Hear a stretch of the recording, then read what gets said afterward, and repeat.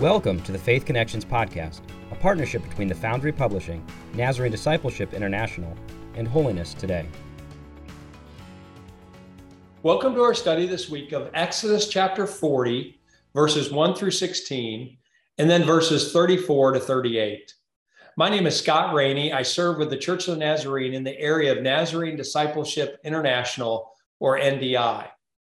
This adult Sunday school video lesson is provided in collaboration between the Foundry Publishing and NDI.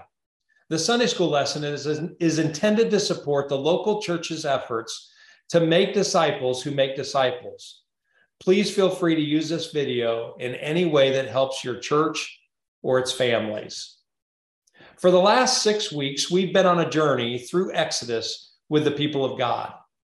Through the first 24 chapters of Exodus, we've learned of God's deliverance and salvation for Israel from Egyptian bondage, and we've read of the law system that was instituted to enable the people of God to live an intimate covenant relationship with their God.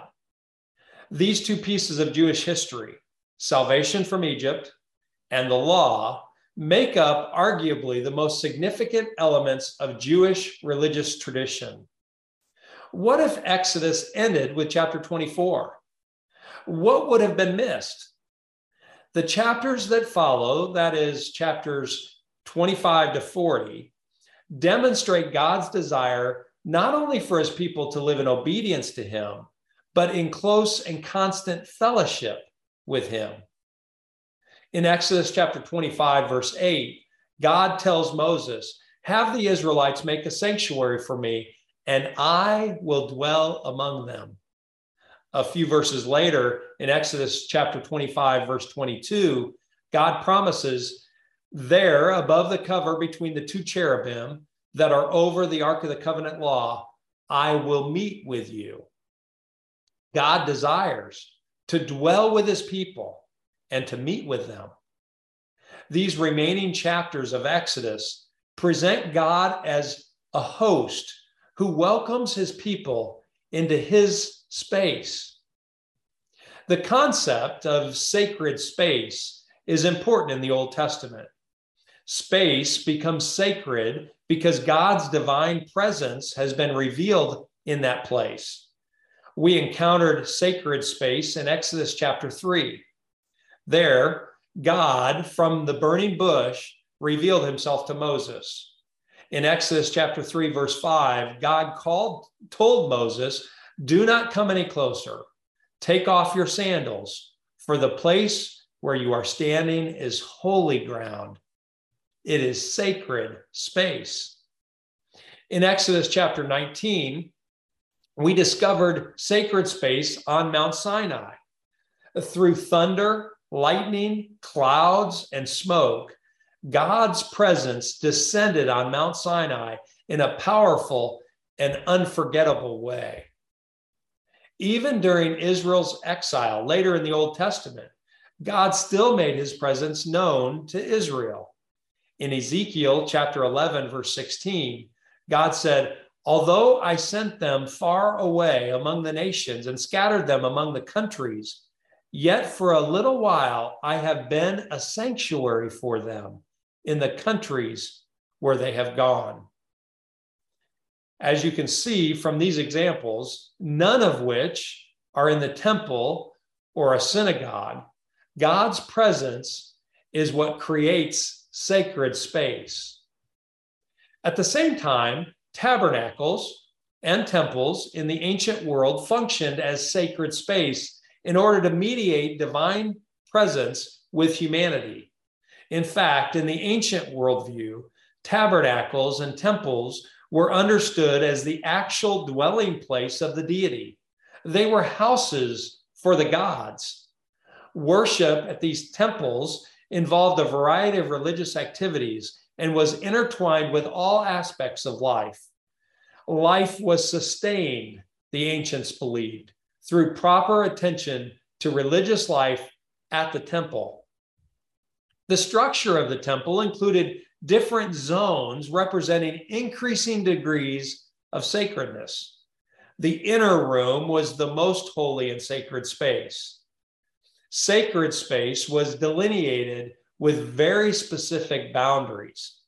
Depending on the role of the priest, the higher the position, the greater the access to more sacred spaces. As we consider the Israelites on the move in the desert between Egypt and the Promised Land, God's desire to be visibly present with the people is evident from the function of the portable tabernacle.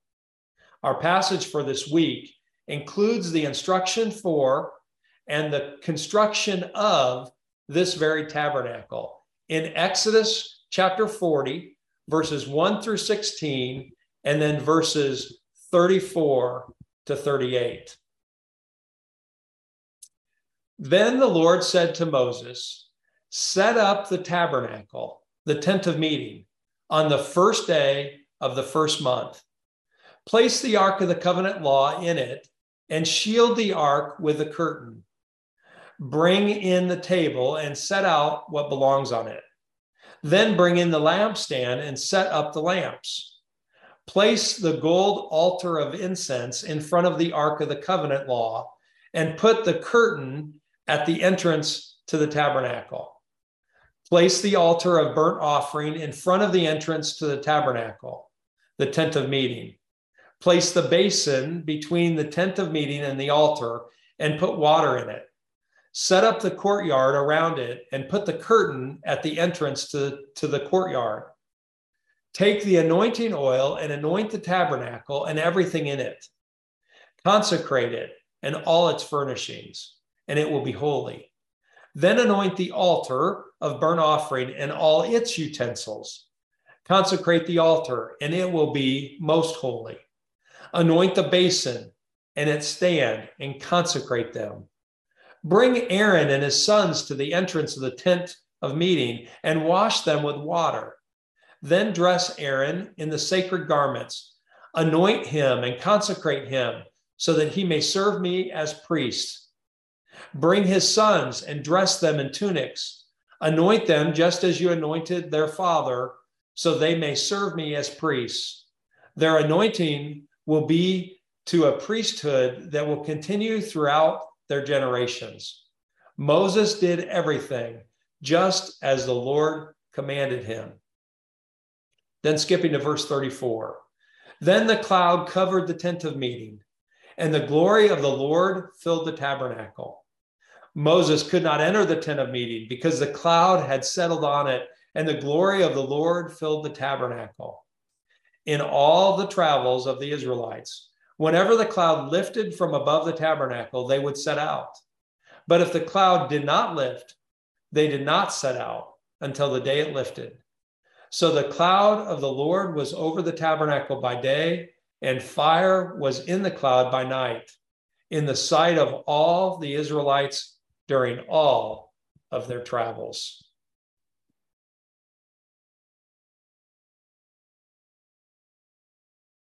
You might remember that the book of Exodus opened in chapter 1 with a construction project ordered by Pharaoh and the Egyptians.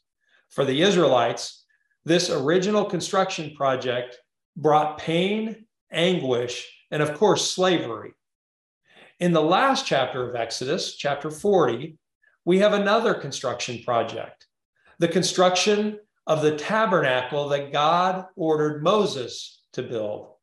This construction project would bring joy and satisfaction to the Israelites and will represent the dwelling place of Yahweh with his people, Israel. In Exodus chapter 12, verses 1 and 2, we learn that the nation of Israel was released from Egyptian bondage in the first month of the Jewish year, that is the month of Nisan. The month of Nisan in early spring continues to be the month of the Jewish celebration of Passover to this day, on the 15th day of the first month. In the same month, the month of Nisan, on the first day of the first month, Exodus chapter 40, verse 2 reveals that Israel is called to construct the tabernacle. In doing so, Israel became known as a kingdom of priests. Readers like us today may feel a little confused by the number, complexity, and minutia of the details that talk about the construction and the decoration of the tabernacle. It was important that the tabernacle be constructed of the best materials: gold, wood, and cloth, gems, incense, and with a beauty that would appeal to visual and olfactory senses. In fact, we should take notice of how many of the senses are involved in worship. The smells, sights, sounds, the sense of touch create a symbolic experience involving the whole person and the whole community. Every piece of the structure and furnishings of the tabernacle is a symbol pointing to the nature and character of God. Every item is intended to prepare the community to be in his presence. And each element reminds us that stepping into the Lord's presence is not done lightly. You see, the tabernacle was set apart to be a holy place, and those who entered the tabernacle were specifically commanded to be made holy with rites and consecration. The concept behind holy is that God is separate from persons, being essentially different. And to bring the children of Israel into contact with God requires the cleansing of sin. Interestingly, Aaron was the first high priest.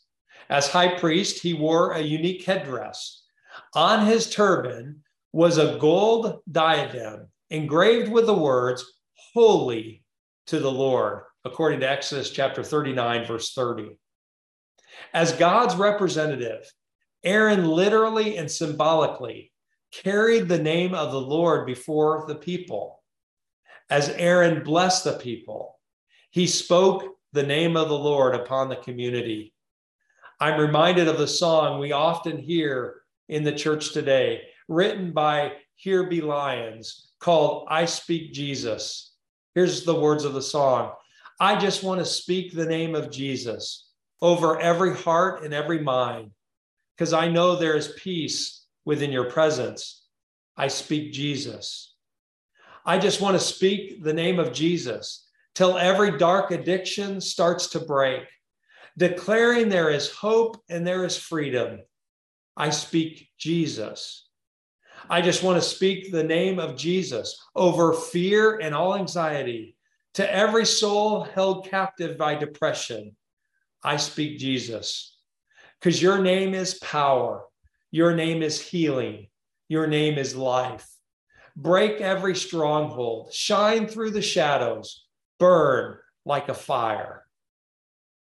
You see, there is power in speaking the name of the Lord over his community. God's presence is truly with us. I want to talk for a moment now about the actual construction of the tent of meeting.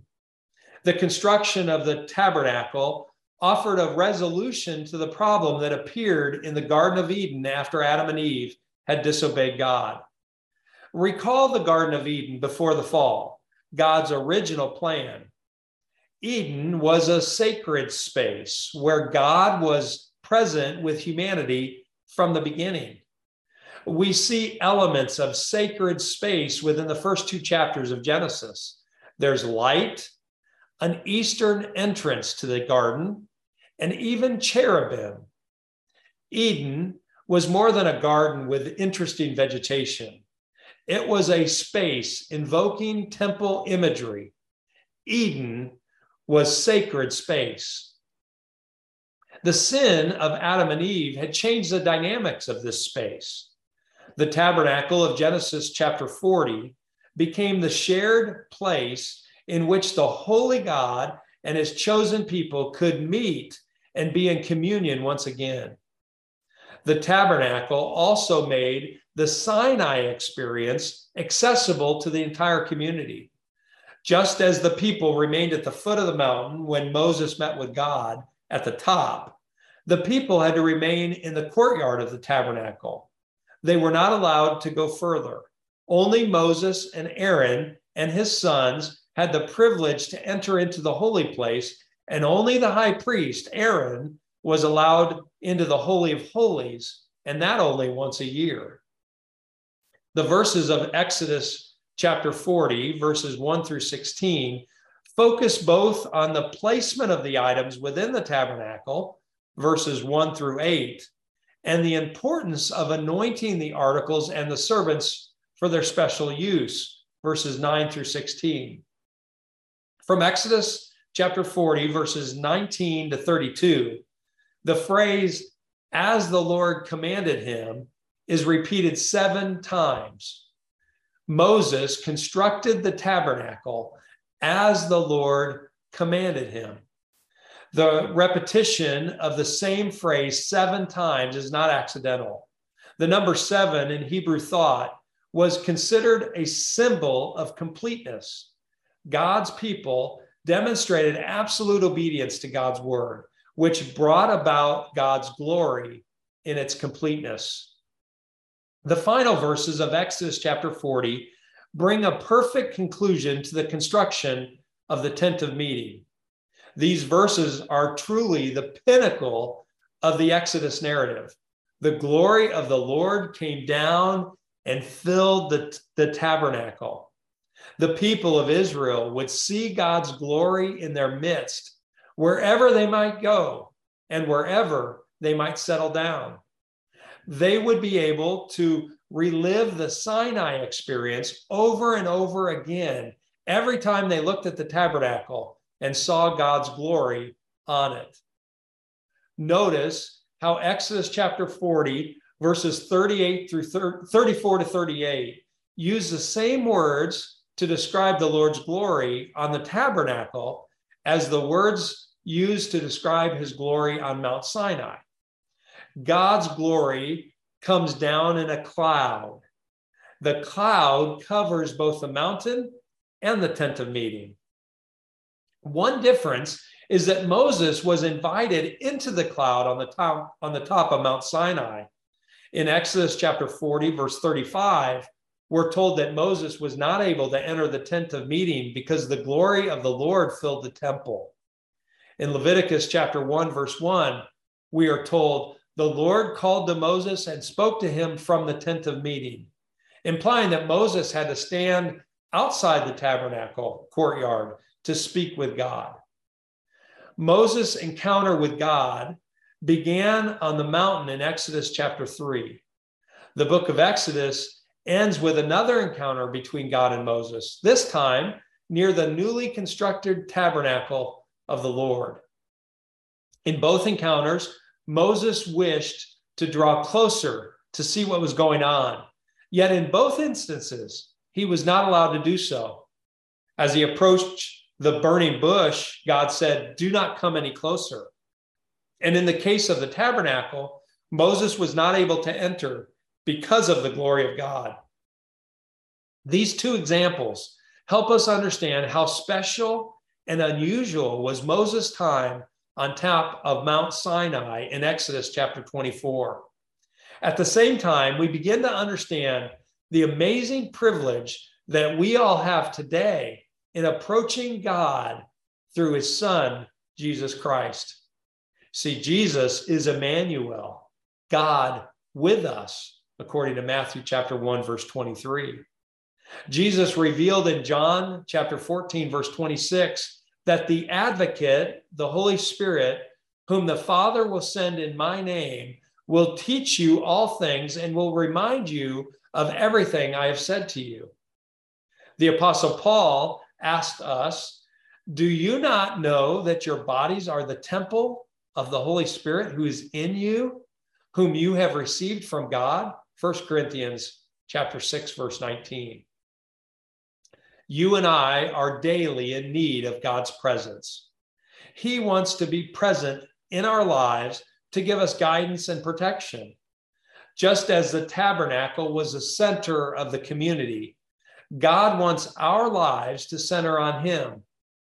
The promise of his presence continues until those who trust and follow Jesus enter the new heaven and the new earth. Just as Genesis 1 began with God creating a sacred space to dwell with humanity, Revelation chapter 21 ends with God doing the same thing. Revelation chapter 21, verse 3 says, "And I heard a loud voice from the throne saying, 'Look, God's dwelling place is now among the people, and he will dwell with them. They will be his people, and God himself will be with them and be their God.'"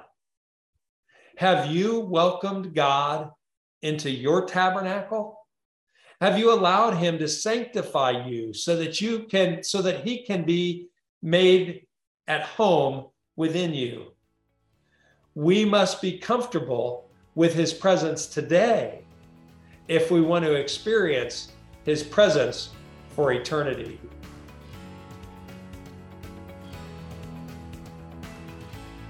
Thank you for listening to the Faith Connections podcast. If you wish to order Faith Connection materials for your local church, please visit thefoundrypublishing.com. If you've enjoyed this production and wish to hear more, visit holinesstoday.org/podcast or find us on Spotify, Apple, and Google Podcast.